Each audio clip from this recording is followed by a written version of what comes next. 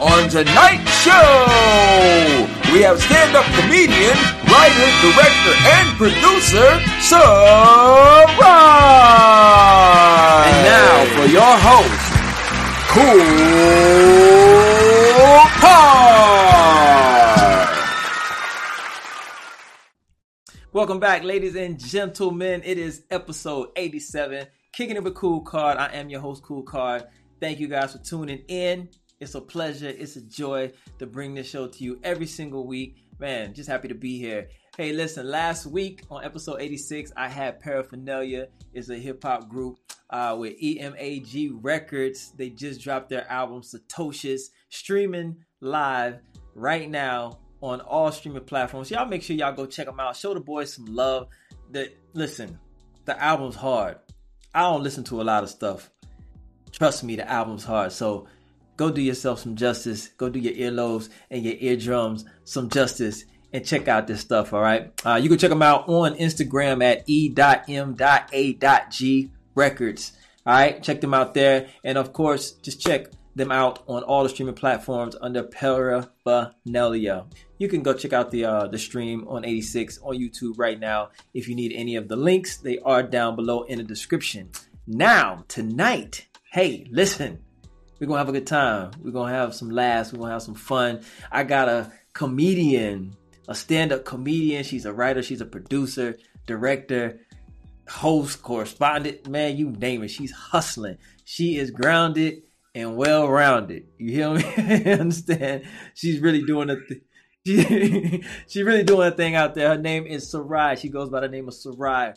And if you live in the LA area, and probably, I mean, she tours too. So she does her things all over the nation. So you might have seen her, you might have heard of her, but if you haven't, you will tonight. And I promise you, after tonight, you will want to follow her and follow her journey. I'm telling you, she's doing great things. So without further ado, I'm going to bring on in with a nice little warm welcome like I like to do it, the cool way. And then we're going to get into her dome, into her brain, and we're going to see about it. You know what I mean? Let's go. Hey there, AfterBuzz! I'm so excited. We're at CaliFest for the screening of Bob Hart's Abishola and All Rise. New sitcoms coming on CBS. You guys don't want to miss it. Stay tuned. I'm pretty sure you guys have heard about how Steve Harvey say to be successful, you pretty much don't need to sleep. Now, both of you gentlemen are very successful in my opinion. I completely disagree. And I want to bring back the story about Jesse again. As far as the Older brothers go, I feel as though that no matter what, their pursuit for definition of character is bogus to me. Because we do know for sure, no matter if they thought it was supposed to be something that was on social media, they still wasn't part of a hate crime or a fake hate crime. I will say that in the beginning when I was young, I was for the abs and the six pack and just feel that body, right? But now, give me 6 stacks. 6 stacks and I'm good. I like them, right? So tell me, how do y'all have that honor system to it? It's called loyalty. Ladies and gentlemen, welcome to the show. Sayrie. I'm sorry, I'm about to butcher your name. No, cool. Wait a minute. Like salt and rye bread. Sayrie. Yeah, I was about to say stand-up comedian, so I just twisted myself up. It's all good. It's all good. It ain't the first time somebody done butchered your name, huh? It get butchered all the time. Somebody said, like psoriasis. I said, yeah, it's like the itching disease. My mom looked at me and started scratching. She was just itching. Oh, my God. No sense. Some people have no sense. How you doing today, Cool? I am doing wonderfully well. Blessed that you are here with me to kick it with me. You know what I mean? We're going to have a nice, cool conversation. We're going to talk comedy. We're going to talk all the things that you got going on. Because like I said, you are grounded and well-rounded. Girl, you hustling out there. You got to hustle, Cool. You really got to hustle. Drink to that. As a woman, you also have to be about your business because there's 2 ways to get in Hollywood as a woman. You can do it on your back or standing up. So since I'm going to stand up, I have to do a little bit more work, Cool. It's not a PG show, by the way, Cool, because sometimes. No, hey, be you. All right. Be you. We here, we kicking it. It's organic. You understand me? Just making sure, because every now and then I like to curse.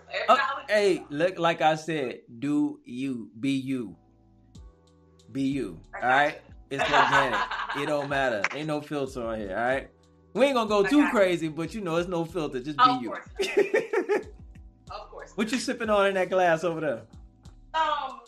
Just a little vodka and a little soda. You know. Girl, you gonna start sweating on the show. You said what?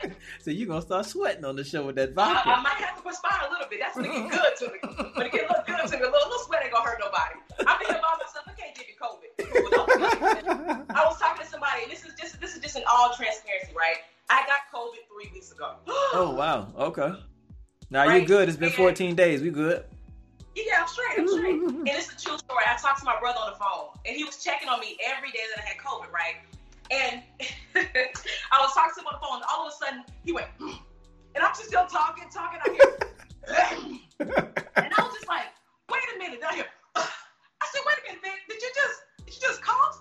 And he was like, well, yeah, I got a little tingle in my throat. I said, Vic, I can't give you COVID on the phone. Just everybody paranoid. You know what I mean? But he was just coughing. I said, boy, I can't give you COVID on the phone. I said, matter of fact, let me call you back. You hang up, let me call you back and check on you tomorrow. Like, it was ridiculous. Oh my God! Did it hit you hard, or you were cool? You just had to wait it out.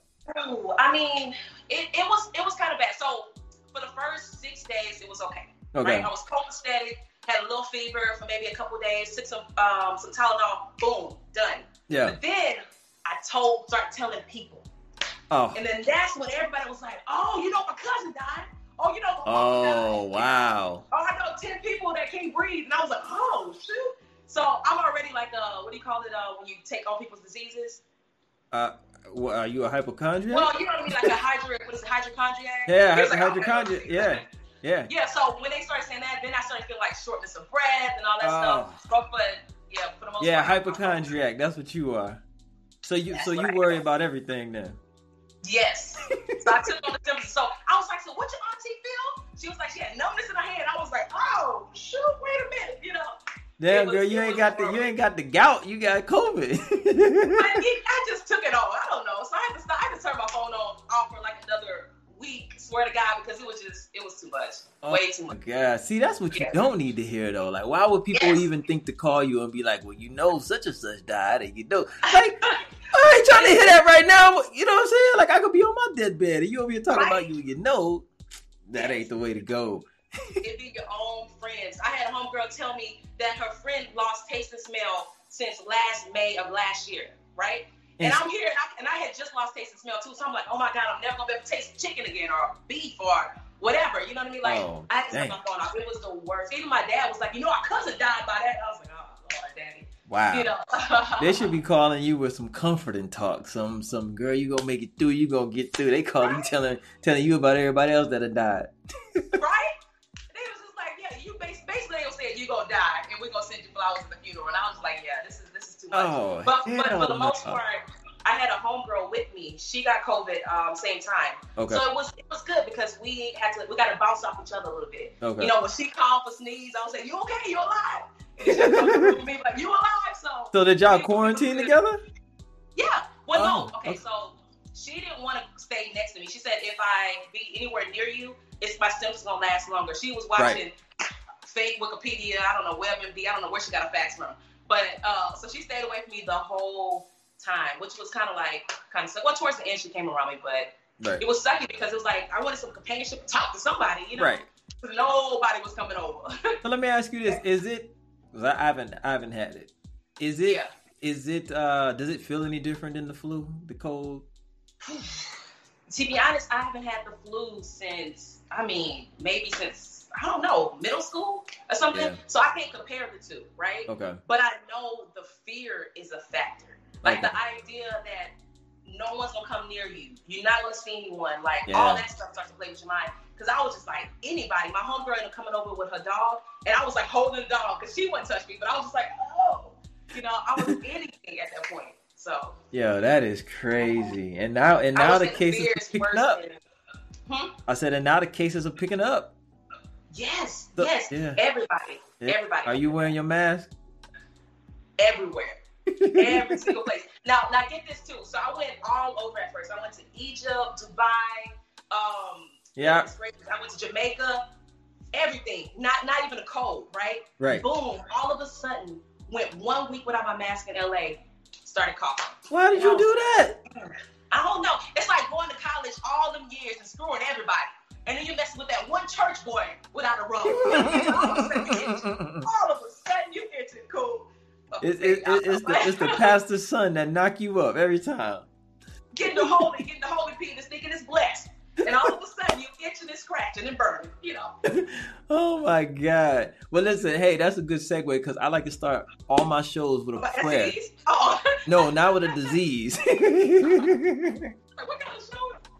No. I like to start all my shows with a prayer. Are you okay with that? I have to ask. Yes. All right, cool. We got to give it up to God real quick. Heavenly Father, Lord Jesus, we just thank you for this moment, for this time, Heavenly Father, Lord Jesus, just bringing us two together that we can talk and have a great conversation, Heavenly Father, Lord Jesus. We just thank you for waking us up this morning. We thank you for healing and caring for Sayrie, Heavenly Father, Lord Jesus, while she was under the weather, and keeping your healing hands on her, Heavenly Father, Lord Jesus, and lifting her up. Lord Jesus, we just pray for all of those that are out there who are dealing with things and dealing with illnesses and symptoms. Heavenly Father, Lord Jesus, just lift them up and bring them through. Lord Jesus, we just give it all up to you. We just thank you for this life, Heavenly Father, Lord Jesus. We thank you for love. We thank you for laughter, Heavenly Father, Lord Jesus. Heavenly Father, Lord Jesus, we just give it all up to you. We know that you are our Lord and Savior, Heavenly Father, Lord Jesus, and we just thank you, Heavenly Father, Lord Jesus, for all that you do, for all you've done, for what you will do. In your name we pray. Amen. Amen. Amen. Amen. And how they say amen and amen. Amen and amen, land. From like a Baptist church, you a little long-winded with the prayer, you know? Hey, I got to get it in. You got to talk to that man. You know what I'm saying? You got to talk to that man. I was talking to him for the last 3 weeks. Listen. You got a little bit closer to him, huh? Very close. I was so high, I could give him a high five. I was up there. I went to, how the old folks say, I went to the throne. You went up that mountain. Listen. I switched all my movies up, my TV shows I was watching. I know all kind of film. You know what I mean? I'll switch straight to TD Jakes, Creflo Dollar, Benny Hinn. Come on now. I switched it up. Oh my God. Well, listen, let's talk about you and your comedy and all that you're doing, because you write, you produce, you direct, you host, yes. You're a correspondent, and most yes. of all, you do stand-up comedy. Yes. Stand-up comedy. Girl, you are grinding. Now, how long have you been doing this? Because, I mean, I know you live in L.A., but you're not yes. from L.A., right? No, Houston. You're from Houston. I'm from Houston, Texas. I'm from the South with an S. Okay, it's a difference. I'm from the dirty South. I'm from Houston, Texas, for sure. Born and raised. Okay. Family from Louisiana, by way. So. Okay. I'm from Waveland, Mississippi, so I'm right down there by y'all.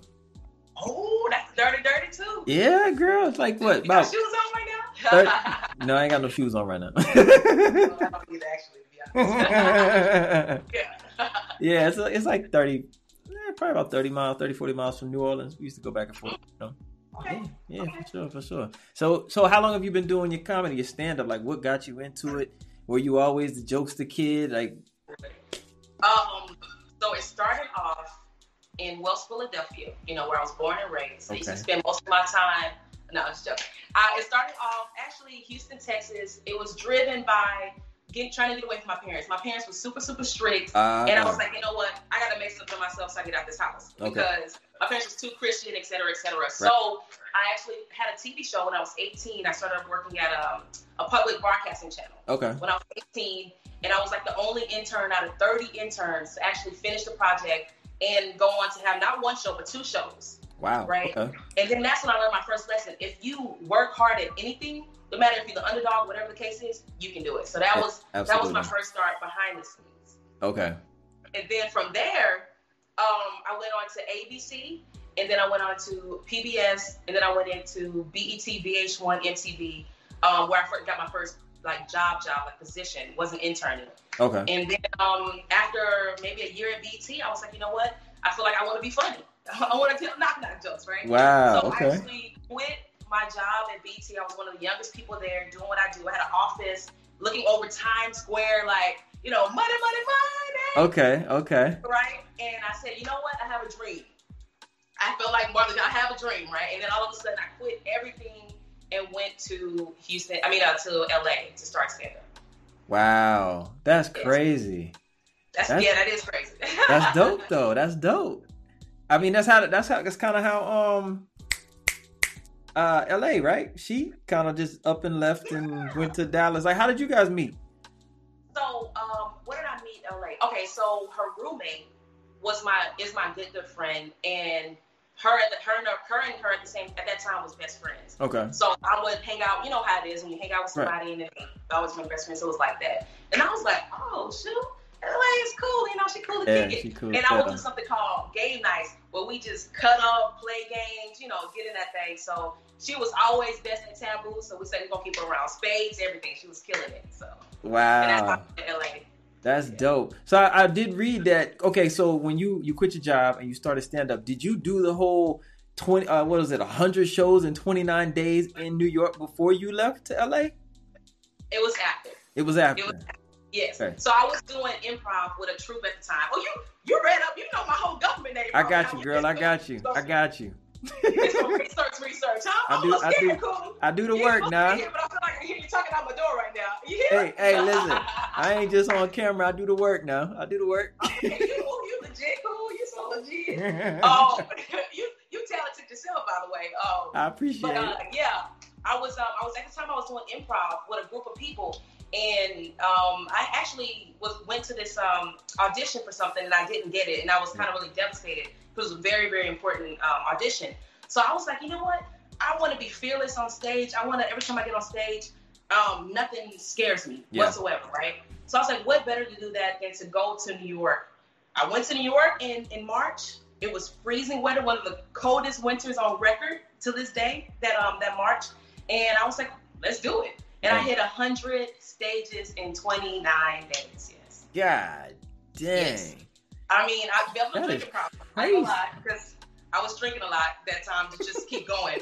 But I am better now. That's just one. So, but that is a true story. I was just, it was so hard. So let me ask you this. What discoveries did you make about yourself, about comedy, about, working the audience? What discoveries did you make during those 29 days? 29 days. Who can't? So when you do that much comedy, cool. When you have that many shows, first of all, I was doing like 5 a day, right? Here and there. When you're doing and performing, you can't even care about, when you care about what you're doing, but you get numb about fear and feeling scared, because in the next hour you back on stage. Or the next 30 minutes you back on stage. So it's almost like, well, god dang it, they ain't laugh at that one, but here we go. We're gonna get them at the next or the third spot. You know what I mean? But surprisingly, everybody showed me love. When I walked in there, I told people what I was trying to achieve. Mm-hmm. And everybody was on board with that pretty much. And it was what it was. And at some point, it was like I sharpened my tools of like crowd work. Yeah. Because you know what I mean? Like I had nothing to say by the end of the day. So now I'm talking about where'd you guys meet? Right. How long y'all been married? He possibly cheating on you, sis. I don't know. I'm going to therapy in the audience, whatever I can do. Jokes is not really flowing, But it was a really, really good experience. If I could do it all over again, I would do it again, and I would tell every comedian I know to try that challenge. Challenge themselves. Yeah, that's good. That's a good exercise. It's like getting in the gym. You know what I'm saying? Like, I'm pretty sure after that you were able to just kind of freestyle it a little bit. If ever you went off and you had to come up with something on the spot. Yeah. I had it. I had all the jokes about Tinder. Had all of the recent jokes about what was going on in the news at that time. Like I had all the couple jokes kind of laid out. It was really, what it did was really increase my confidence. Okay. You know what I mean? It was to the point where when I got on stage, I'm like, I deserve to be here. I'm undeniable. Yeah. Sort of thing. And I was like, I'm going to take all your attention. You're going to watch me. And when you're in the audience or whatever, I'm basically talking to you. I want you to feel like you're in my living room. Like, we're just having a conversation. You know what I mean? Yeah, make it personal. And that's the beauty of it, so. Yeah, that's dope. That's a good approach, though, making it personal. So everybody feels like you're talking directly at them. And people slide down in their chairs, not trying to get talked about. Yeah, but I'm nice. I don't even go too far. I pick on you. Like, I'm the type of person that builds you up and then take you down a little bit, builds you back up. But like somebody looks stupid, like, dang. Look at that shirt you wearing. Boy, you wearing that shirt. And everybody laughing because it's like, damn, that shirt looks kind of a little fucked up. But, but I'm like, listen, they just mad because they can't pull it off. You know what I'm saying? Everybody can't wear flannel and polka dots. Right, it's like I'm talking about you at the same time. You're like, she might like me. Right. I love your shirt, by the way. Speaking of shirts. Thank you. Yeah, that's dope. That's dope. Yeah. It flows. Wait, do you have a background behind you right now or no? because I can't see all I see is the green. Is it a picture? Yeah, it's a picture. Yeah, when you see the show, you see it. Yeah. That's my studio. It's the cool crib. You so cool. It's a cool crib, girl. It's a cool crib. Now, is there one joke that you have in your arsenal that you're reluctant to try, or everything's on the table for you? Like you'll talk about whatever. Okay, so when I first started doing comedy, I was still a little Christian. I was still religious. I didn't want to curse too much. I didn't want to, offend the Lord. Right. But when I realized doing comedy, it's hard to just to be honest and to be 100% clean. Now, if I perform at a church, I know how to do it, right? But when I'm on stage and stuff like that, I realize I have to be, to a certain extent, honest. Now, for a while, I didn't want to talk about like bisexuality and all these different topics and some of the stuff in my past. But now I'm it's all about being honest. Yeah. Because audiences respect the truth. The transparency. Yeah. The truth. Transparency. They know cool. They want to know all your business cool. Right. They love it when you can laugh at yourself and you like Kevin Hart, like laugh at my pain, right? They love it when you can laugh at your pain because guess what? They felt the same way at some point in their life as well. Yeah. Relating. They're laughing and it's almost like they're laughing at themselves at the same time. And it could be therapy for them because maybe they haven't even gotten over it, but now they're laughing it through with you. They messed up too. Yeah, everybody fucked up. They just messed up. Yeah, everybody fucked up out here, man. Pretty much. And at first, I remember I used to be like, cool, I don't want to curse. I was saying words like fuck and God dang it. I was doing all these words. They were looking at me like that's a grown woman. She got kids. Like, right. You're a grown woman. Your balls is out, man. I'm like, what are you doing with these words? Like, they was on to the point where they were like, just don't do it at all if you're not going to say it. And at the same time, too, they're looking for you to say the stuff that they want to say, and they can't because they're worried about people judging them or what they're going to say. And I was going to ask you that, too. Like, when you said earlier on you were, still had the Christian thing going, were you in your head about how your folks would feel about it? Oh, absolutely. Yeah. Absolutely. And when I realized, though, some of the most profound artists, like your Prince, Little Richard, right? Oh, wait, what's the age group? I don't know if anybody knows those examples. Y'all should know. It's all about value on here, girl. Let's spit that game. Yeah. Spit that game to them. There you go. Some of the best people that are actually the most provocative people are actually at the same time preachers' kids. Yes. Sam Cooke. Come on, Sam Cooke. Come on, Aretha Franklin. Come on. Some of the people who are the most, to be honest, they have that favor. It's the anointing, it's the favor in their life, and that's what we feel it. And we hear whatever we may hear that may be secular, but at the same time, it's anointed. It's all anointed. They're all anointed. And it's also, I think, too, you can probably attest to this. You tell me if I'm right or wrong. It's probably because they had a lot of curiosity because they were bottled up. Yes. And now they're exploring and they're experimenting and So I was raised in a bubble. Cool. I'm telling you all my business. I was raised to lay down and go to therapy. Cool. Because I needed this. I don't know how you know, but I did need to talk this out this weekend with a therapist. I was super, super in a bubble, right? I was raised super, super Christian. And to the point where we weren't allowed to listen to secular music. We were only allowed to listen to gospel music. Wow. You know what I mean? Like I was like at lunch, everybody was talking about LL Cool J or you had no idea. Usher. Yeah. And I was talking about Kirk Franklin and Mahalia Jackson. You know what I'm saying? Yeah. It was horrible. You know what I mean? No balance. I couldn't watch TV. I said no balance, so of course you were curious. Couldn't watch TV. Everybody was talking about Superman and Batman. I was talking about my Savior's Jesus. He walks on water. You couldn't watch TV? Couldn't watch TV. No, I was very, very, very strict. I couldn't watch TV. I couldn't watch movies. And I couldn't listen to certain music. Like, literally raised in a bubble. like you were Amish. You might as well just get rid of all electronics. Like, right now, I'm breaking all the sins. I'm showing a little neck meat, I'm out here now, cool. I'm out these streets now, cool. They can't do nothing about me, They can't put me back in, Can't turn that whole to your dad, that's what he didn't want. He didn't want you to be of the streets. Listen, he should have did me like that. But they was raised super Christian, and the crazy thing about it is the people who are the highest on pedestals is the higher the fall. So my father was kind of like a George Jefferson of the community, or Bill Cosby. I don't want to use that reference too much anymore because of what's going on with Bill Cosby. Yeah. But he was that dude. Okay. And Christian. And the family was like evangelist. I can't say that word. Evangelistical. I don't know the word. Evangelism. There it is. Yeah, okay. There we go.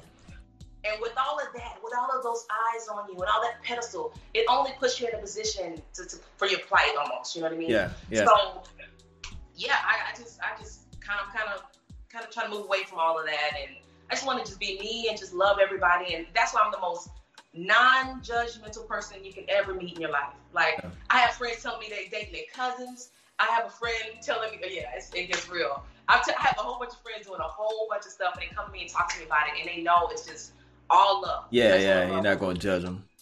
I just want to love on you. That's it. Yeah. Well, see, you're anointed by that. You're anointed. I said you're anointed by that. Yeah, I mean, I have people tell me, this show not even long enough for me to get into it. What was most recent? Well, I can't tell you what's most recent because the audience gonna judge me. The audience gonna judge me for listening to that and not, calling somebody and saying that person needs some help. But like I said, like the one with my friend. Okay, so this is a true story. My friend, is in love with her first cousin. Okay. Don't judge, cool. Hey, it is what it is. It is what it is. She's in love with her first cousin, and it's to the point now where she forgets that it's the first cousin. The only thing she remembers is that he's married. It gets deep. What? Deep. Yes. So she called me one day, very heartbroken. She said, "Oh my goodness, Sayrie, my boyfriend's father just died, and he's shutting me out. And he's basically spending time with his wife, but he won't let me comfort him. And she's like, and I don't know what's wrong with me. I feel so sad, and I'm just so depressed. I'm so sad from the loss of my boyfriend's father." Yeah. And I was sitting there just like, "Oh, I understand. Woman, pray for you. Oh, yes." And I said, "Wait a minute. Bitch, your uncle? Like, what are you talking about?" It was her uncle. She was saying how she couldn't figure out why she was so sad that her boyfriend lost his father. The reason why is because it was the uncle that lives with her mom that lives with her. She just lost her uncle, but she was so detached and so in love with her cousin that the first thing that came to her mind was, my cousin, lost his father. I mean, my boyfriend lost his father. But the boyfriend is married. The cousin boyfriend is married. Yeah.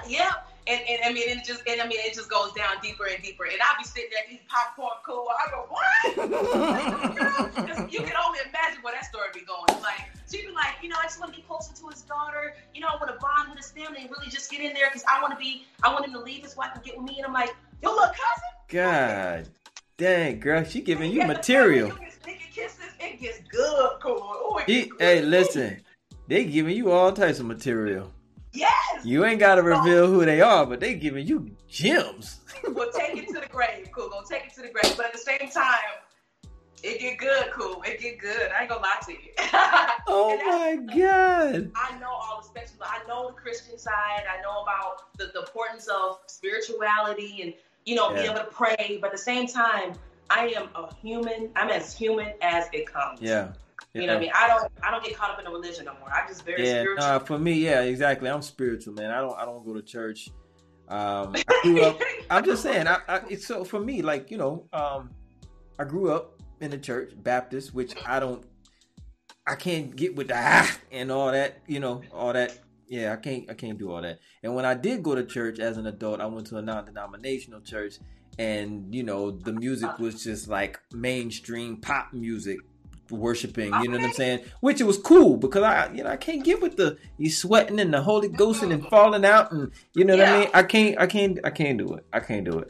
But anyway, those preachers be the main. Oh, go ahead. But those preachers, I'm gonna say, those preachers are the main ones that be sinning. By the way. Oh, you think? I know. Yeah. Everybody they say when it's like that, the first 3 rows be the pastor's holes. Like they just put everybody on. Amen. And that Drake voice. Sip on it. No, but that's real though. And listen, I know it's like whatever, like people say like, well, you can't worry about what's going on in the church. You just gotta go and praise God, whatever, and this and that and the third. Now I get it, but nah. I kind of got pushed away, and with the whole emergence of the the superstar preachers and running around with the Bentleys and all that. And I know God is gonna give you riches and He's gonna give you wealth and all that, but it's just how it's presented. Like, listen to me, man. I went to a church one time.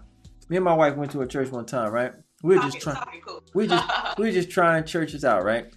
Mm-hmm. Went up in there, first time, only time. Went up in there. It was the pastor's birthday. I think it was like his 53rd birthday or something like that, right?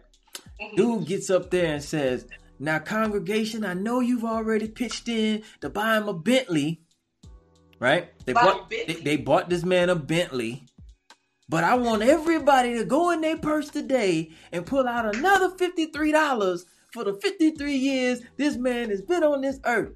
He is a blessing. He is God-given." Then listen, they did a whole presentation of the Bentley. They put up on the Jumbotron him and his wife walking into the garage that's out back of the church. Mm-hmm. They sitting there like they on goddamn Price is Right or whatever, like they done won the goddamn. They sitting there with their hand on the hood, being presented with the Bentley. That's the church shuttle, cool. That's the new shuttle. Man, I had to walk out. I said, "No, hell no." How big was the church though? Huh? How big was it? It was fair. It was a decent size. It wasn't too mega, but it was pretty big. But yeah, you probably think like if God blesses you, that's what you should have. I guess I don't know what his sermon was that day. Like, listen, I don't know. I went mute. And then I left. Don't get put your $53 back to person. Right. I went mute. I went deaf. I just I couldn't do it, man. It just took everything out of me when I saw that. I said, man, this is not it. And then listen to this. What's his name? Cool. You can say his name. Now I can't say names, but you can put it. Reverend what? Cool. You know what's crazy? Yeah. No, I ain't gonna say his name. Y'all said. No. Listen. I was gonna say that. Okay, my last name is Hawkins. His last name was Hawkins, but I have no relation to this man. But listen, months later, and I'm gonna tell you, man, God is amazing. God is amazing. God is amazing. God will show you. He will bring it to light. This man, months later, almost kills himself in that same Bentley. Listen, and I think, don't let me start lying now, but I want to say this man was cheating on his wife as well. But don't hold me to that. Don't hold me to that, because that's kind of fuzzy. But I think something like that was going on. But I'm telling you, months later, this man almost dies crashing that goddamn Bentley. It wasn't right. But he's okay though, right? Yeah, I think he's okay. But it just wasn't right, That whole situation wasn't right, and it'll show. Why were you the only one? Why were you the only one that felt that or sensed that? Like, how were you the only one that knew that was the thing? Like, everybody, I'm sure you said it was a nice sized church. It was so many members. Yeah, I'm pretty sure there was some members in there that didn't feel right about that, but they were. I guess they were dedicated to the congregation. Yeah. I don't know, but it was my first time being there and last, so I was like, "This ain't it." Yeah, they were sitting there like, "That's my preacher. That's him." And I'm gonna stick beside him. Right. Not me. Nope. Adios. I was ghost. But hey, real quick, we ain't gonna talk no more about these preachers and these pastors. You know what it is. We're spiritual up in here. We give the Most High whatever your God may be. You know what I mean? We all praise something. I praise God. But I want to cut to a quick little clip to show the audience. To show the audience, what you do on that stage. You know what I'm saying? How you do it so great. Let's go. Let's check it out real quick. All right, guys. Here is Sayrie doing what she does so well on stage. Y'all check it out. I ain't got no ass to be dancing.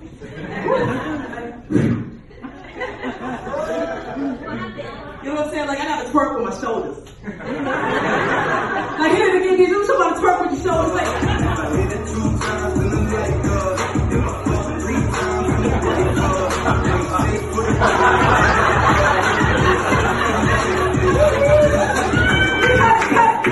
that's too much sex, bro. That's too much. You know what I'm saying? You got to twerk what you got. You know what I mean? Like, damn, you got kids. You know what you got? But don't look shy, man. You know you got them. Just twerk your titties. Hit it again, nigga. Somebody twerk your titties.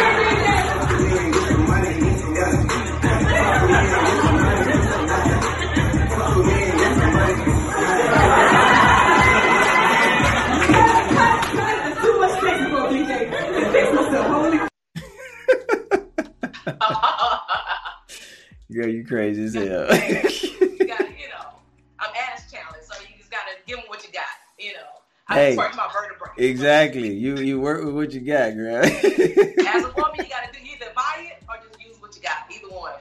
Right. Don't buy it though. Don't buy it. Don't buy it. Don't buy it. What you got against buying it? Cool. Don't buy it. You can go work for that. You can go work. Look, I'm gonna tell you. Listen. Little kickboxing, some squats, and leg lifts. It'll round out. Okay. It'll round out. Write that down. Write it down, girl. That's the remedy. That's the remedy for sure. So listen, you are working on a web series. Yes. By the way, tell us a little bit about that. By the way, Bitheway. So we talked a little bit earlier, about the whole Christian, being super, super Christian and tied to this whole religious thing with my dad, my family, whatever. Yeah. And now I'm hanging out, having a good time in these streets, basically, right? Yeah. So By the Way is a story about a girl who was raised super, super, super Christian. She's a preacher's daughter. Mm-hmm. And now she's curious about women. Okay. She like an almond joy. Like sometimes she likes some nuts, sometimes she don't, right? So she a little, she a little not too sure about some stuff. She's curious. Yeah. She's curious.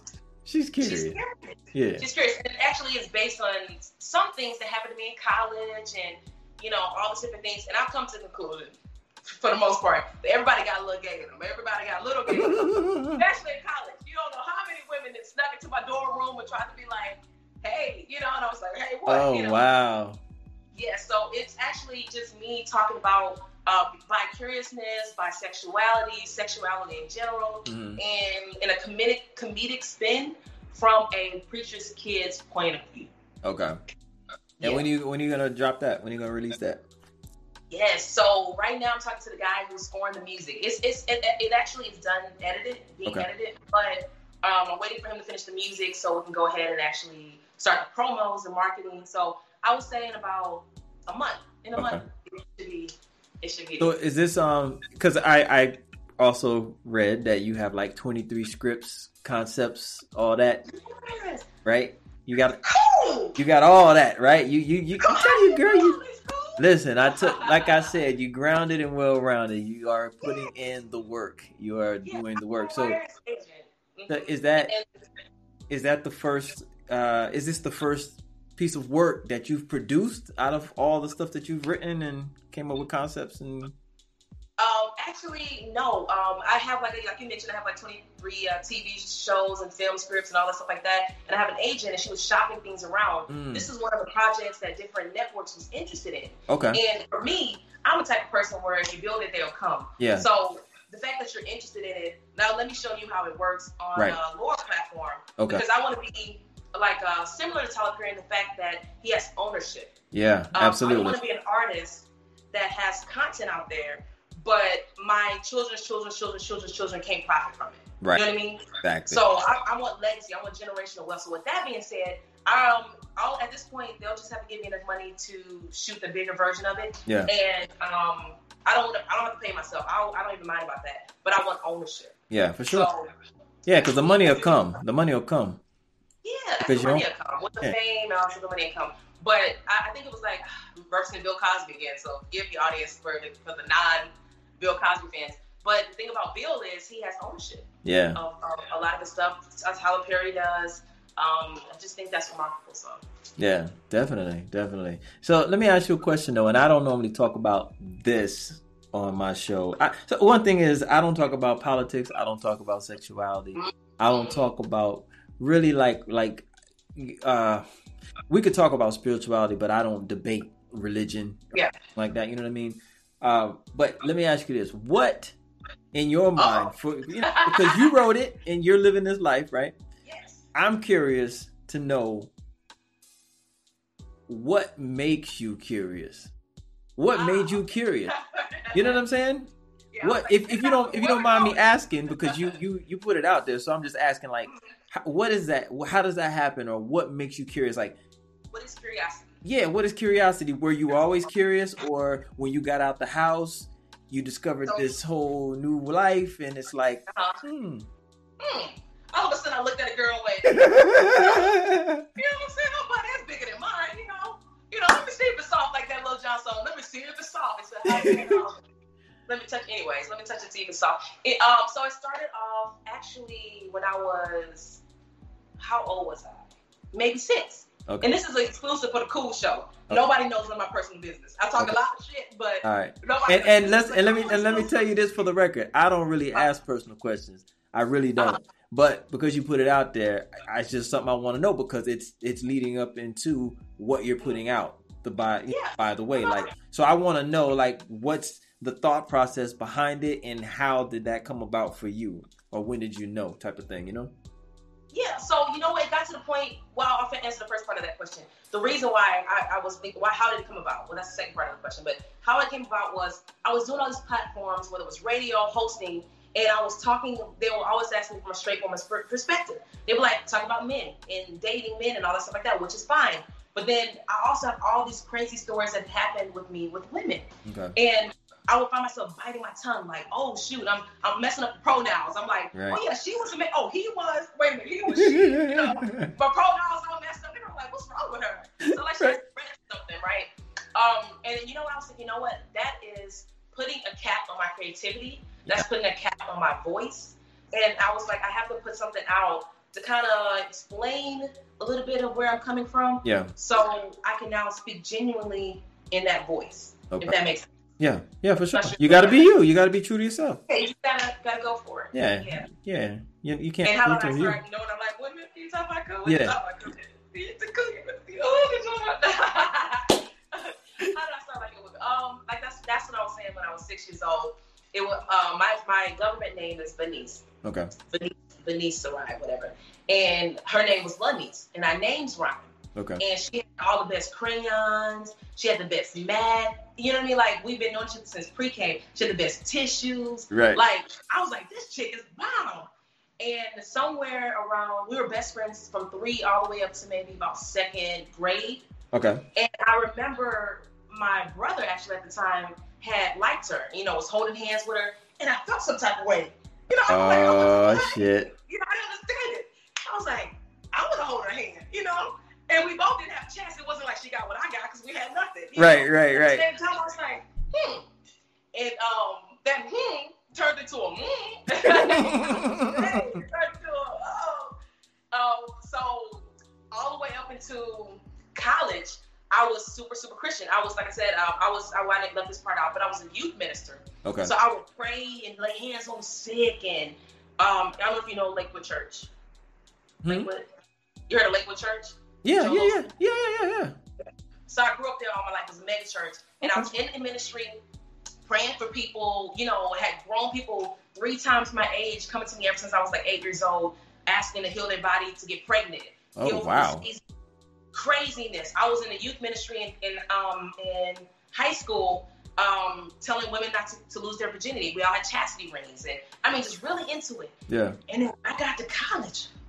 I don't know. It was just like, I was always just very curious. I can't speak besides I was just super curious. Mm-hmm. And I think sometimes the troublesome thing about it is, I think that people can't separate the sin from the sinner. You know what I mean? I feel like sometimes when somebody starts sinning, all of a sudden they feel like God don't want them, and it's like nothing you do is right. Yeah, right. And when I went through that phase where I was just like, I finally lost my virginity in college, some years later, to a guy. I don't count lose my virginity to a girl. Right. Then I felt like, oh my God, I am the largest hypocrite, and that's when I would go to church, but I had no leadership. I did not ever want to be one of those people who had a platform and was saying, "Thus saith the Lord." And at the same time, you doing everybody. I'm sleeping. You sleep with the Kappas, the Alphas, Omegas. Like the Baptist preacher. So I was like, you know what? I can't do it. Like the Baptist preacher. He had all them chicks and and I don't even know where I was going all the way with that, but that's kind of a little bit of. You were just saying you didn't want to be. You were basically saying you didn't want to be a hypocrite. You had all these thoughts, ideas, emotions, desires, whatever. And you didn't want to be a hypocrite, so you chose to separate yourself from the church and go explore. Exactly. In layman's terms. I enjoyed myself. I did enjoy myself. You know, because I'm a fake Wi-Fi connection failure. Don't ask me what I did, but let's just say she enjoyed herself. She enjoyed herself, and you know, I have more enjoying to do. I actually haven't done a lot of things that I am still curious about, to be honest. But I ain't gonna take it too far. You know, just stop. No, we get it. You know, the mind can, you know. It's imagination, you know, and that's what I realized too. And a lot of people who are very much. I have a homeboy who hasn't had sex in like 15 years. He's waiting to be for his wife. He's waiting, celibate, whatever, for his wife. And I realized that when it comes to kind of like, you know, scripture somewhere in the Bible about it's sometimes better for a man to get married than to just sit there and lust after women. You know? And that's the Sayrie paraphrasing. I don't know. So I feel like anytime you hold yourself from something that wrong, whether it's cutting yourself off from sex for 15 plus years, it turns into almost like a perversion. Yeah. You might as well naturally enjoy certain things, whether you get married or not, to enjoy them. But it's not good to be closed off for too many. Right. I mean, because listen, here's the thing. When you know, I've been active very young, right? Grew up. My father was the type where he was like, "Boy, I ain't raised no punk. Go out there," type of thing. But I love him for it though, because it actually taught me responsibility. I didn't go buck wild. You know what I'm saying? Like, I did everything responsibly because of him. You know, he's like, bring him home. I don't want to hear about you jumping out of some, you know, I don't want some parent calling me telling me that you jumping out their window. Bring him home type of thing, right? But I love him for that because it was just an unorthodox way of, you know, raising your child or whatever you want to call it. But it taught me a lot. And I had friends that when I was in college, you know, and throughout high school, they were like, you know, the squares, and they were afraid to holler at girls and this and that. And they really hadn't experienced anything. So by the time, you know, I'm 23, 24, I'm so experienced. I've been doing, you know, I've been at it. What you been doing, I'm just saying, like, hey, listen, we ain't going there. We ain't going to go there. But I'm just saying, I was like very experienced by the time I was, you know, 23, 24, but I had friends who I grew up with that were 20, 23, 24, making a lot of mistakes. You know what I'm saying? Whether it was just in life, relationships or whatever, you know, making mistakes like they would get married early, never really lived their life, never really experienced all their curiosities, never, you know what I'm saying? All them fantasies and stuff, they just never really got to experience because they were the squares. They didn't get with the girls. They didn't whatever, you know. And I'm not gonna sit up here and say I'm promoting that for some kids to go out there and just be whores. You know what I'm saying? But at the end of the day, without that life experience, it's a good possibility that you might mess up in marriage. You might mess up in relationships because you have not explored. You have not experienced anything. And when it's put in front of you and all that temptation is there, and you've always wanted to try that, you might just fuck up in public. You know what I'm saying? You might just mess it up. You might throw your whole relationship, your whole marriage away. Because I've had friends to do that because they didn't have any experience. You know what I'm saying? And then I've had my friends that were like me. We've gone whatever, we've done whatever. And you know what I'm just saying, you know. You was just asking me my questions, but you just skipping over what you did. You know, I'm just saying. I mean, you know, use your imagination. You know what I mean? I'm just saying. So, you know, I was experienced, had some friends that were experienced, and you know, once we got into like serious relationships, those mistakes weren't made because we had already satisfied those desires or done the crazy stuff. You know what I mean? Because at the end of the day, you start to realize that it's all the same. You know, some better, some wetter. Excuse my language. You know what I'm saying? Some wetter, some better, some deeper. Whatever it may be. But at the end of the day, if there's no love there, it's really all the same shit. You know what I'm saying? It really is. But. And I think I'm sorry, I didn't cut you. No, I'm just gonna say, so someone who has not exhausted themselves with those experiences. There's levels of tired, cool. There's sleepy. There's I'm tired, and then there's I'm exhausted.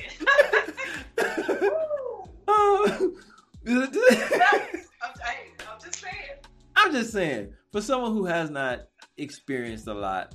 They may trip up and fall and make them mistakes, and had their hand in the cookie jar when they should have their hand on a woman, on a wife or whatever. You know what I'm saying?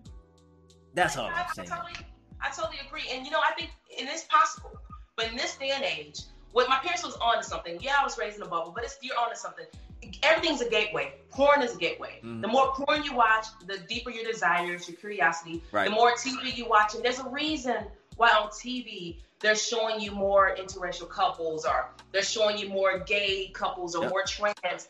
What that does is normalize things to you and stuff like that. And in that perspective, it becomes normalized to be a hypersexual man. It becomes normalized to be a woman that I'm not gonna mess with a dude unless he got money. It's conditioned.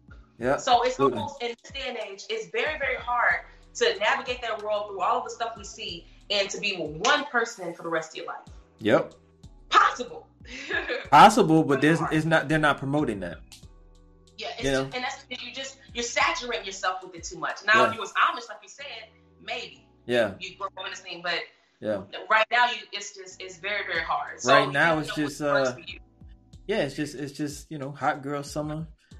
Hey, city boys, city boys, all that. City boy with it. All that. Like that's the norm. That's the thing to be. It's the cool thing, for these kids and just kids, hell, everybody, really, hell. And that's important. And you gotta know yourself. Yeah. You gotta have fun. I feel like sometimes women, some women, not all, some women get caught up in the Instagram game. And they're taking a competition of who can wear the less clothes. Yeah. It's almost a point now where there's no mystery. Yeah. There's as I wear this see-through shirt, don't judge me, cool. Don't judge me. Nah, you good. You're good. But hey, listen, it's a see-through shirt, but you fully clothed. Amen. You know what I'm saying? It's all about how you do it. You could be sexy and whatever in tight clothes, but god dang, it ain't gotta be your panties in a goddamn bra, because that's basically what they're wearing now. You know what I'm saying? Mm-hmm. Basically what they're wearing.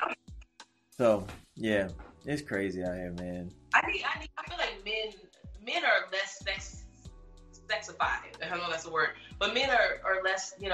What's the word? I don't know. Men are less treated like sex items. Yeah. I feel like on my timeline, I see a lot of women here and there. Every other picture's butt shot, ass shot, titty shot. Yep. You never see a man with a crotch shot. You never see a man sweatpants. As women, every time a man wears sweatpants, we zoom in to see what we all trying to zoom in. Very few men thirst trap women away. I think women thirst trap. Yeah. And it's crazy because I was saying this, I don't know, I think it was on the show, I was talking to somebody and I was telling them you can see like a good wholesome female, she may be, she may look pretty, she may, dress nice, or whatever, and guys still gonna holler, you know what I mean? Guys still gonna be in the DMs or whatever, but slowly but surely, the clothes start to come off post by post, and it's like they can't resist the temptation of that attention, that extra attention, the extra likes, the more followers. Yeah. And they start doing the same thing that everybody else is doing. Yeah, it's crazy. And it's like, yo, you didn't have to do that. You didn't have to. We was feeling you. Right, you didn't have to do it. Because they do it anyway. That's so true. Crazy. I try not to go down that rabbit hole. But I was raised more like sense of humor and personality was attractive. Yeah. I don't know. I was never driven by like looks that way. Yeah. Yeah, I was never vain or anything like that. So it was, I used to make people laugh and they'd be like, oh, she cool. So I had friends that way. Exactly. Exactly. Mm-hmm. And I'm sure you had a lot of friends too growing up. But that's the right way. Huh? Mm-hmm. I'm sure you had a lot of friends growing up too. Yeah, for sure. And like for me, well, when I was in like high school and college, it was like me, I would just hang with girls. I was hanging with all the girls.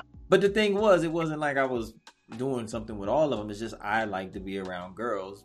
Don't fool with the guys. Guys want to be combative. They want to, it's just a challenge. You know what I'm saying? It's all a competition, and I'm not about that. So my vibe was just I'm hanging with the girls, we kicking it, whatever. Some I deal with, some I don't, but I was always a cool dude. I was never into lying to try to get what I want. It was just being genuine, just being, you know what I mean? So that was my whole thing. And that's probably how you were so promiscuous. You know, you say how you enjoyed yourself. Yeah. That's probably because you was right by it. Exactly. And the thing was, they were willing because I was cool and real. You know what I'm saying? Yeah. It was just real though. I didn't lie. None of that. It was just cool. I was a cool dude, and I wasn't the thirsty guy trying to tell them everything they wanted to hear to try to whatever. You know, it's like whatever. Because you gotta understand too, like because I did start so young, I had been there before, so it wasn't like I was just thirsty and I gotta have it and this and that. I was like, yeah, whatever. If I do, I do. If I don't, I don't. And it seemed like they were more attracted to that attitude, you know, because women love that. Yeah, it's like whatever. You know what I mean? Women love that. We love the guy we can call and cry on his shoulders and tell him all the stuff about what man did us wrong. Then all of a sudden, you know what, he got your legs behind your head. Some stuff going on. You're like, I call your other homeboy by him. You know what I mean? But we love the homeboy that's a good listener. Yeah. Ooh. Yep. We love it. Yeah, that's funny too because my best friend back in college used to call me Counselor Carr because they used to come through. You know what you're doing. You don't care about that girl, Dave. No, but no, I was genuine. Trust me, I was genuine for real. You know, I did my thing. You know what I'm saying? I got the perks of it, so here and there. But yeah, it was all genuine, man. All real. I wasn't the lying type. She's like, You didn't have to. We're gonna talk about this baby a little more now. Because you smiling laughing way too much. Yeah. No, but I have a homeboy. He's like one of my close homeboys. So it'd be me and a whole bunch of girls, and then it'd be him, and he loves it. Yeah. He loves being one of the very few guys that be at all the kickbacks. Yeah, for sure. Because I have other friends, other homeboys. I try to bring around with just a whole bunch of women. It's all the girls. Just sometimes girls want to just be girls. They don't want to have to look attractive or do all these things or put on a show to impress the opposite sex.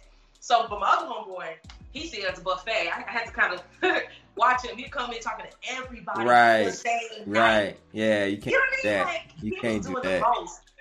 Yeah, and see, here's the thing. Here's the unwritten rule with guys, man, that you got to know. And if they don't, you got to oust them out the clique. It's like, listen, when you walk into a room full of females, you got to let them choose. You can't start choosing. You got to let them choose. Because if you talk to the wrong one, you ain't getting it. Because if she knows her homegirl feeling you, she ain't going to talk to you. And then you didn't, and now you done messed it up with the one that does like you. Because you show. Unfortunately, it's always the most unattractive girl that want to do the dibs, or the cutest guy too. You're like, that's my girl, so now I can't talk to him. Even though I could have had a chance, but now her cross-eyed ass did put dibs on the finest one here. So now I'm talking to the short dude in the corner, talking about, hey, so what you do for fun? You know what I mean? Because she didn't put dibs on you. But yeah, that's usually girl code. Once a girl be like, I like him first. Yep. Everybody. It's a wrap. And that's what I'm saying. With the guys, it's like you can't go in there choosing. Just let them choose. Because you're going to mess it up for everybody. It's going to be all twisted up. Let them choose. You just better hope all of them look good. Right. It's never the case for everybody look good. Right. Yeah. That's rare. That's rare. But hey, let's talk about how you kind of got back around to production, because I know you did the whole TMZ thing. You're a correspondent. Are you still a co-host for the Quake House show?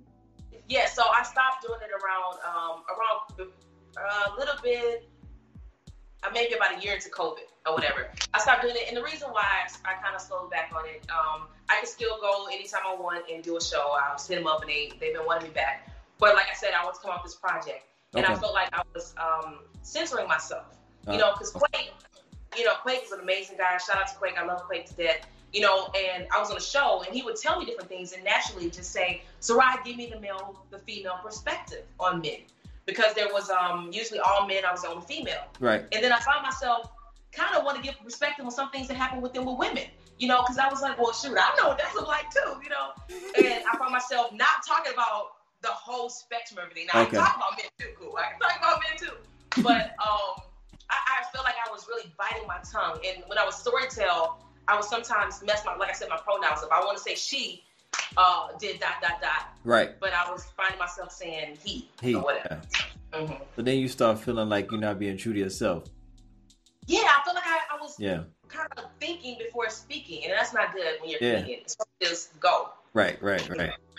So anytime people be like, so Sarah, tell me what you think about the men, or tell me what you think about whatever, about sex with them. Do you like the big pickle, Sarah? And I was like, no, I used to like big boobs. I'm like, wait a minute, hold on, wait. I gotta get them together. Wait a minute. Did you say titties and ass? Did you say pickle? What you say, quick? Hey, you all confused. It is what it is. So I may go back. That's family. I can go back anytime. That's family. That whole group is family. Okay, cool. What about Fox Soul? Is that the fam too? Because I seen you've done a lot of shows over there as well. I can go back. I can go back to Fox Soul too. I have a few connections there. But when I say I put pause on everything for this project, I pause stand up. Red carpets I couldn't do because of COVID. But I stopped doing shows. This is actually one of my first interviews I said yes to. Oh wow! I feel honored. Long time, and that's because I'm right on. You're the most talented person in the world. That's why. I appreciate you. I appreciate that. But yeah, and it's also the right timing too, because the project's about to come out, and I'm speaking a little bit now. And then when you see the project, you're gonna be like, oh, Yeah, definitely keep me abreast on that when you're gonna launch it and all that, so I can. I'll come back to the show and I'll put the link in the description and all that too. So. Yeah, it goes there, cool. It goes there for sure. Yeah, I gotta check that out, man. That's gonna be dope. You're gonna be on some Issa Rae. So you getting your Issa Rae on? Yeah, it's good though. But the beautiful thing about it is it was in the middle of COVID. Everybody was quarantined. Everybody was worried about catching COVID, right? But I had all my friends and people that really are down with me all come, and we turned my house basically into a shooting studio. I used every room in this house, every bathroom. I even used, I made a jacuzzi room. Turned it into a church one day. I turned it into something else. That's dope. Mm-hmm. See, that's what's going to make them give you that money. You know what I'm saying? Yeah, for real. That's what's gonna make them give you the money, because they're gonna be like, damn, you did all that here with this, with Doing telling you. People wear masks. People had footsies on. I had different people say, hey, just do me a favor. I had comedians coming out, doing me favors and just being in it. I didn't get a chance to pay everybody, but I did spend enough. I did spend enough money. Yeah. I paid for, different things here and there, trying to be considerate. But I did feed everyone very well. And, it really was a blessing. It really showed me who was down for me. Because I'm the person I give all the time. You can have this shirt on my back right now and it's nothing to me. That's the kind of person I am. So I wouldn't look good in that shirt, though. You said what? I said I wouldn't look good in that shirt. Oh, you can look good in it. No, I ain't gonna. I can't do that. Think so cool. I can't do that one. So your homeboys gonna be in the comments like, nah, you can't do that one. Right. But so that was almost magical in a sense that we all came together as creators. Everybody was at home getting fat, and we was like, you know what? Let's get back on set. So get it, yeah. That's dope though, because you're not waiting on nobody, and that's what I'm telling you, man. Like, that's my motto. Like, I am not waiting on anybody. That's why this show was birthed, because I was doing this show with a camera guy. He was my business partner, but he's my camera guy as well. And then he just went ghost on me. And then we finally talked or whatever. And he didn't, he was like, man, there was nothing wrong. It's like, I just had a lot going on in my life, and I just had to, step away. And I'm just like, well, dang, he just went ghost. I didn't know what was going on. I was like, damn, did I say something wrong? Did I do something? He was like, nah, I had nothing to do with you. But that just taught me something, because it just put everything onto a halt. Everything just came to a screeching halt. And I was just like, man, all right. So I started doing like tech review on YouTube, and I built my channel up to a couple thousand, whatever. Brag on yourself, cool. Don't speed through that. Brag on yourself. I was putting in the work, and I got a couple thousand subscribers or whatever, and I was doing that, but I just didn't feel fulfilled. I was like, man, I love tech, I love phones, gadgets, and I was to the point where I was getting all these gadgets sent to me from these Chinese people in Asia and all that stuff, right? Because I was getting free stuff like every other week, for real, and I'm just doing reviews and all that, right? And if I get an Apple device, I do that. If I get an Android device, I do that. Whatever I was doing, right? But I was just like, man, I need that human element back, though. Because that's what I do. Because, like, when we were doing the whole going out and he filming me. Like I went to the Soul Train Music Awards, went backstage, did some interviews. We would go to the, go around town, hit these local celebrities, up and coming artists, whatever. And I was like, man, I missed that human connection. I was like, you know what? Even though I said, listen, I got to figure out how I can do it by myself. And I was like, you know what? Maybe I can't do it in person, but I damn sure can get on this, this live stream and get, and do what I got to do. So I just came up with the whole concept. It took me like a year. I was pondering for like a year, like, damn, what can I do? Like, it has to be organic though. It has to be true to me. And I just thought about, this whole social media craze and how everybody's flexing for the gram, lying, charging thousands of dollars for these webinars. And I'm just like, yo, there's so much information out there that should be free to people. People really want to do things with their lives, but they got all these people capping and gatekeepers holding information from people who don't know what the hell they need to know to get to where they're going. So I'm like, you know what? That's what my show is going to be about. I'm going to bring people on just like yourself and talk about your journey, your struggles, your ups, your downs, your breakthroughs, your successes, your desires, your techniques, like all that. You know what I'm saying? So give somebody some free game and they can put it in their tool belt and go do something with themselves. You know what I'm saying? Don't make my mistake. Start from where I'm starting and go even further. Have the potential to go further. Exactly. You got a good heart too. Yeah, man. I'm trying to do my part. And I noticed I'm number 87, so it's going good. Yeah. I'll just keep it going, man. I'm trying to just do my part for the ecosystem. You know what I'm saying? Like, give back. That's what it is. With that said, I got a question for you. What is your creative process like with stand-up comedy? So if there's a comedian out there that's like, damn, I'm having a hard time coming up with my jokes, like, what's your creative process like? Okay. So anytime you want to do something, saturate yourself in it. Okay. If you want to do stand-up, saturate yourself in stand-up. For me, I'm not a person that likes to watch stand-up. But for me, I was the type of person where I like to be live in those audiences. So I was at comedy spots like 7 nights out the week. And then I started getting on stage get as much on stage as possible. Right. And then first thing for someone who wants to be a comedian is to be comfortable on stage. Okay. Get on stage, get comfortable on stage. The first thing you're thinking, what should I say? What should I say? I need to be funny. I gotta, force myself to be funny. No, get on stage and talk. Okay. Think, have something that made you chuckle that day, or you told your friend earlier and they did a little laugh. You talked about something they chuckled. Maybe talk about that on stage. The first thing is just to get on stage, get comfortable, and the writing process for me. Sometimes it was better for me to just talk to it about with a friend, or if something happens to me that was funny, I would kind of jot it down a little bit, like, a word here and there. And then when I was on stage, I would just talk about that word. I didn't do too well with too much full sentences and big paragraphs. Okay. But yeah, first off, I would say get on stage and your funny gonna come. Like, get on stage and keep working at it. I can't tell people how to write specifically. It's gonna be different. But if it makes you laugh, it could make somebody make somebody laugh. Now, don't go up there super confident saying, well, what I said, if I laughed at it in my head, I told my friends they were laughing, I'm going to kill an audience. Sometimes your humor is just your humor sometimes. Yeah, maybe the timing, maybe the joke is good, but the timing's just not there. Yeah.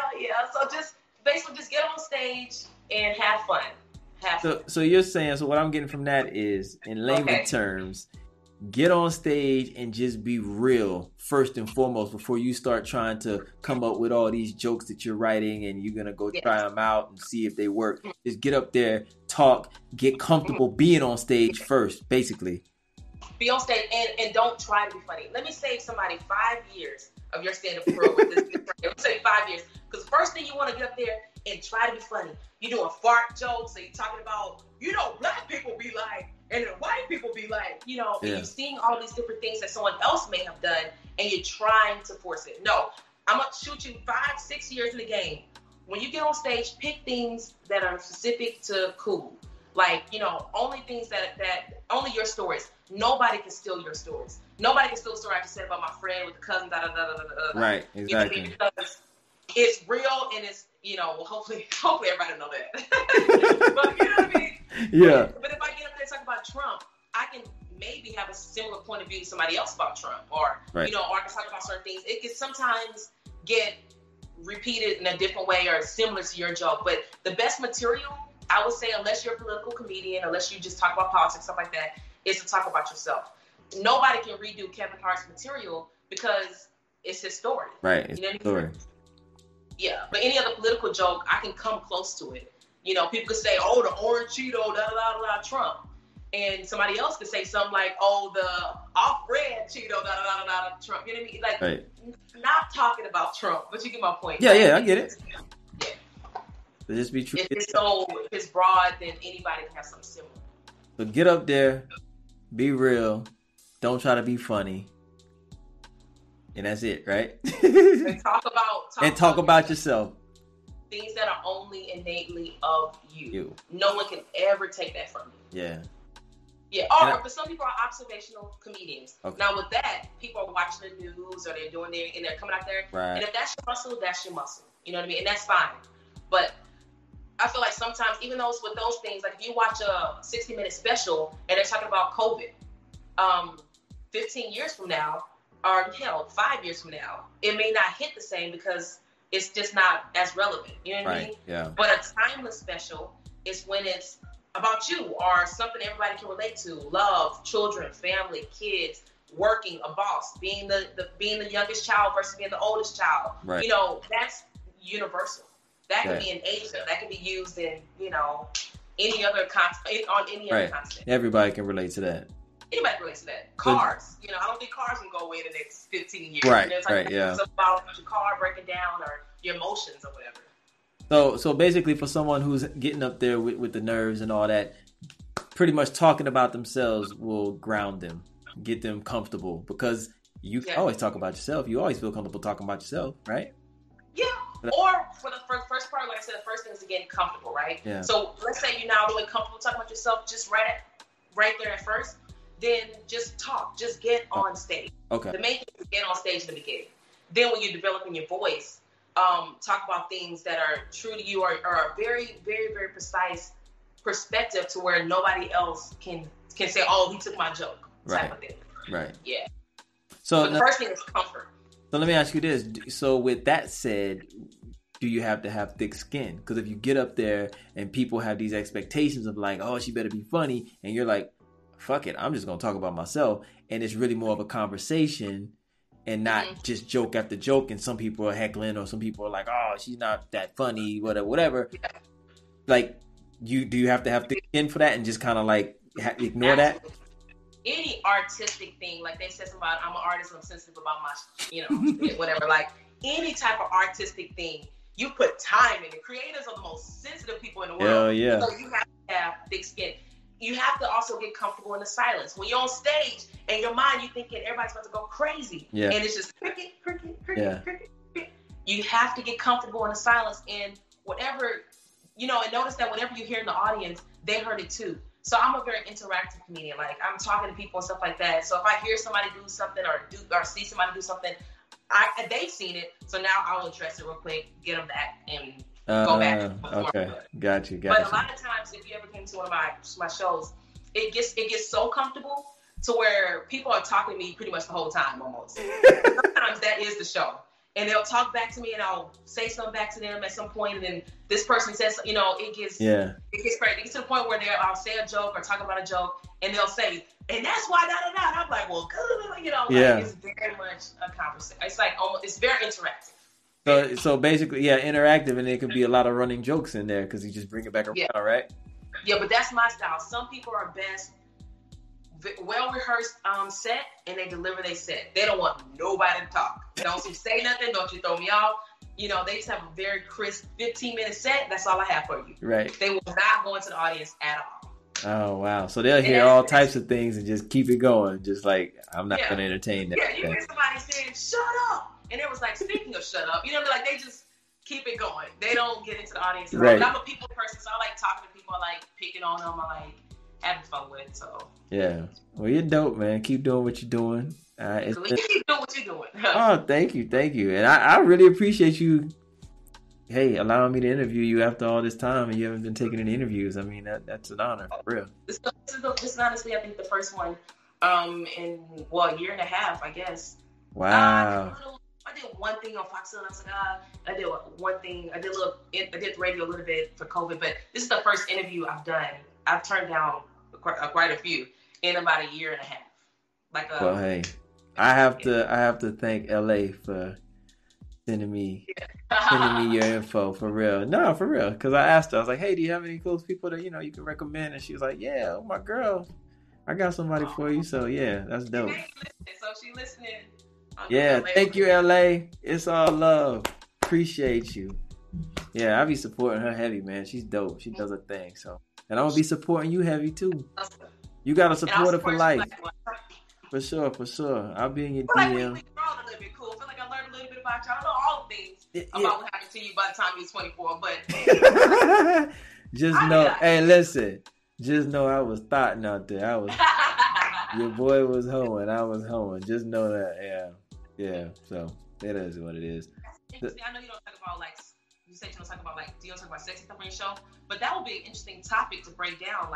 Is it better to just get it out your system? One day, maybe you can bring that back up with somebody else. Is it better just to get out your system, or is it better to save yourself? Yeah. Yeah, I can definitely talk about that. I just don't debate, heterosexuality, homosexuality, Trump versus this. You know what I'm saying? I won't do that. Religion, God versus all. Yeah, I won't get into debates. I will never debate, because my beliefs are my beliefs, and I'm not going to try to put them on anyone.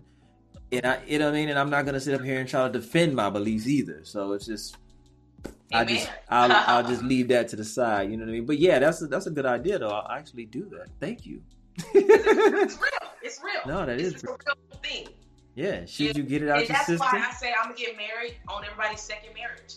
Go ahead and get married, baby. I'm gonna throw the rice, everything like that. I'm not ready for it yet. So when they get married the second time, I'll get married my first time. Right. I'm not Yeah, man. Because you rush it, you change it every 5 years. You gonna change a million times, and hopefully you and your wife. I'm sure she's amazing. I'm sure y'all have a great union.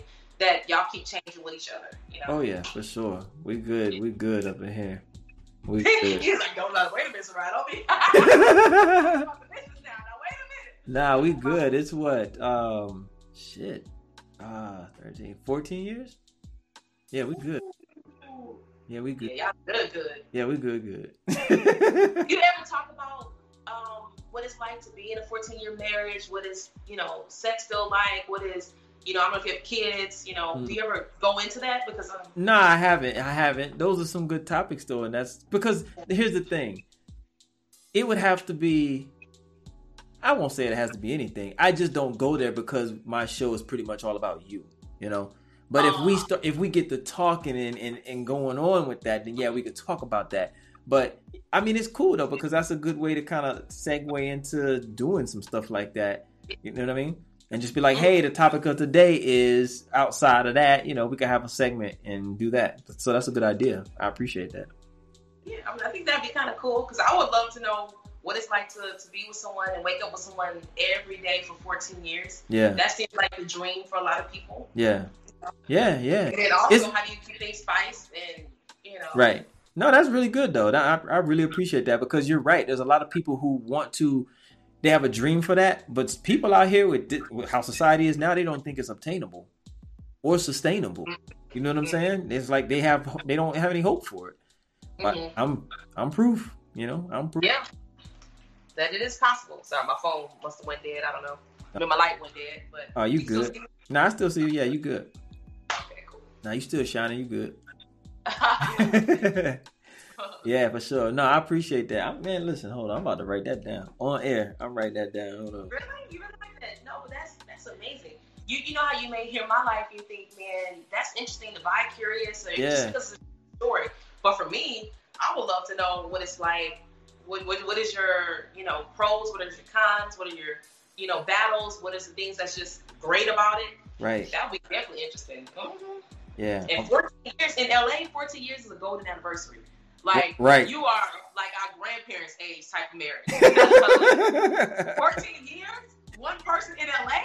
Right. Serious? I know. That's unheard of. You probably even know about Tinder, Hinge, eMatch, eHarmony. I know them all. Cool, I know them all. Nah, I know about all of them, but yeah, I ain't never been on them. Half your time. Never been on them. Ever. Yeah, that's half your time. Yeah. for you to even go out there and date would be different. Your Matt from 14 years ago may not even, you have to change it up for right now. For this year, 2021. Yeah. It's strange out there. I don't wish it. Safer inside. Yeah, I don't wish for it. It's some strange shit out there, boy. For real. What was the other one you said? Oh yeah. Is it good to get it out your system? Right? Yeah. Because I think there's two different takes. First of all, I think it takes a good man. I think he's just probably a good man. I think a good man at some point it does get out of his system. Yeah. As opposed to a man that's still kind of broken, it'll just never get out of his system. He'll get addicted to the lifestyle. Yeah. I can tell you're the type of person that see yourself as a husband and a father. Some men just don't see that for them. Right. Whether they have been exposed to sex too early or abuse. A lot of men have abuse and they don't know it's abuse. Yep. And they keep going and going, and they just feel like, I don't know why I need all these women, but they think they do. Yeah.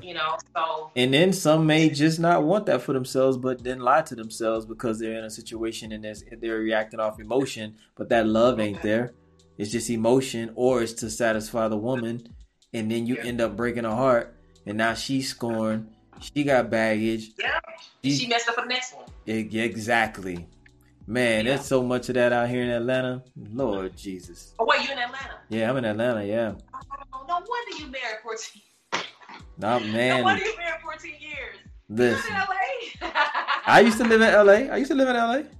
I know what it is. Yeah, I lived out there. So I know trust me, I know what it is. I love LA, but I don't think I want to live there anymore. But I love you're a good Southern man. Yeah, man. But I lived in New York for like 6 years. I lived in Texas, Vegas, Atlanta. I've been all over. But yeah, I'm here. But I love LA. Like I tell my wife all the time, like we gotta go there at least once a year. Like I love LA. I just love the vibe. But man, that scene, hell no. But listen, Atlanta, it's bad too. You know what I mean? Listen, there was a bad in a different way. Cool. You can be honest, it's bad in a different way for women. Oh yeah, it is. But I'm telling you, like for couples that move here, the breakup rate is crazy. People come here and they lose their whole lives. Their marriages go downhill. The men out cheating, doing whatever, because there's so many single women. Mm-hmm. Because so many options, yeah, it's crazy. It really is 10-1. I think it's like 12-1 right now with women versus men. So it's like he can have her, turn around, he can have her. You ain't acting right. Well, I'll just have her today. You know what I'm saying? It's really like that. So many marriages go to shit when people move here. It's crazy. And I hear the women are almost open to the idea that at some point they may gonna have somebody else because they know what it's like. They just want a man. They cool at being the side chick. Yeah, I've never been that person. Cool. Yeah, they cool at being the side chick. Yeah, they just want a man, and it is what it is. Right. That's crazy.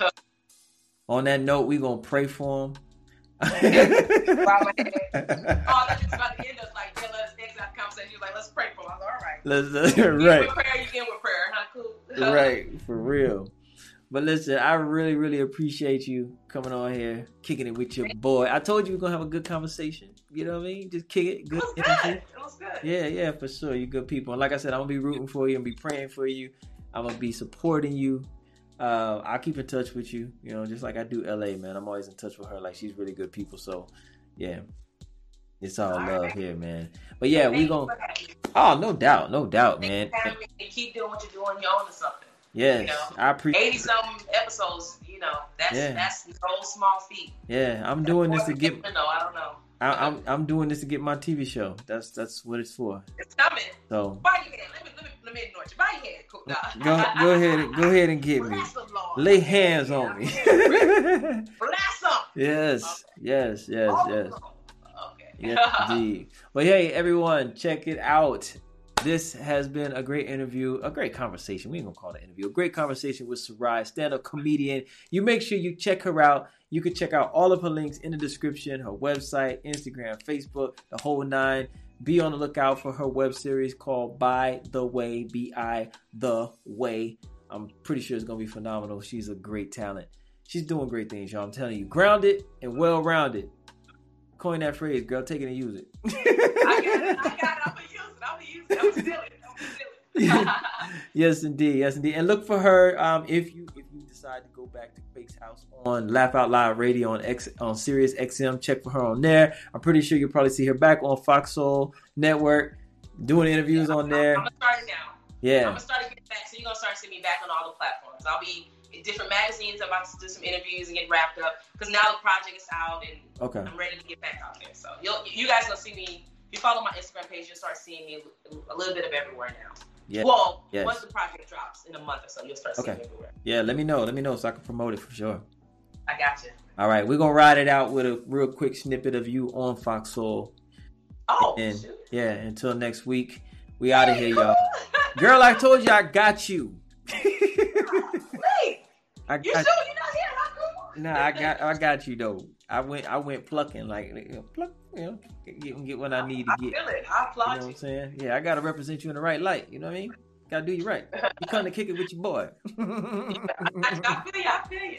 Yes, indeed. Well, hey everyone, thanks for tuning in. If you're watching this on the replay, I appreciate you putting eyes on us, blessing us with your presence. Thank you so much. Every Tuesday, 10 p.m. Eastern Standard Time. You never know who I might have, so come kick it with your boy. Until next time, we out, y'all. Love y'all. Peace. Yes. What I found to be shocking is that Barack Obama and Donald Trump tie for 2019's most admired man in the U.S. Now, how that happened, I don't know. How? That's what I'm talking about. I think it was that one slogan, grab them by I mean, was like, we can get behind it. No. I'm just going to say one thing. Russia. Russia? Oh, they hacked that? That shit ain't possible right there. Mm-hmm. Right. Yeah. I think it's also changed some numbers somewhere. That ain't possible right there. I feel as though Trump has two people behind him. And we see the people with the torches and stuff like that, and we see that group. Mm-hmm. But the hidden group is the middle class. Things are moving from a racial thing to slightly and getting to a classism to where if you make a certain amount of money, you want those tax breaks. Yeah. And I hate to say it, but I know someone, my brother, he does very well for himself. He's in that 250,000 mark, right? And he said he voted for Trump, and that's why they passing no chicken at Thanksgiving. I said, you're going to starve in my house. But at the same time... Send him to my auntie's house. He can get some of that. Yeah.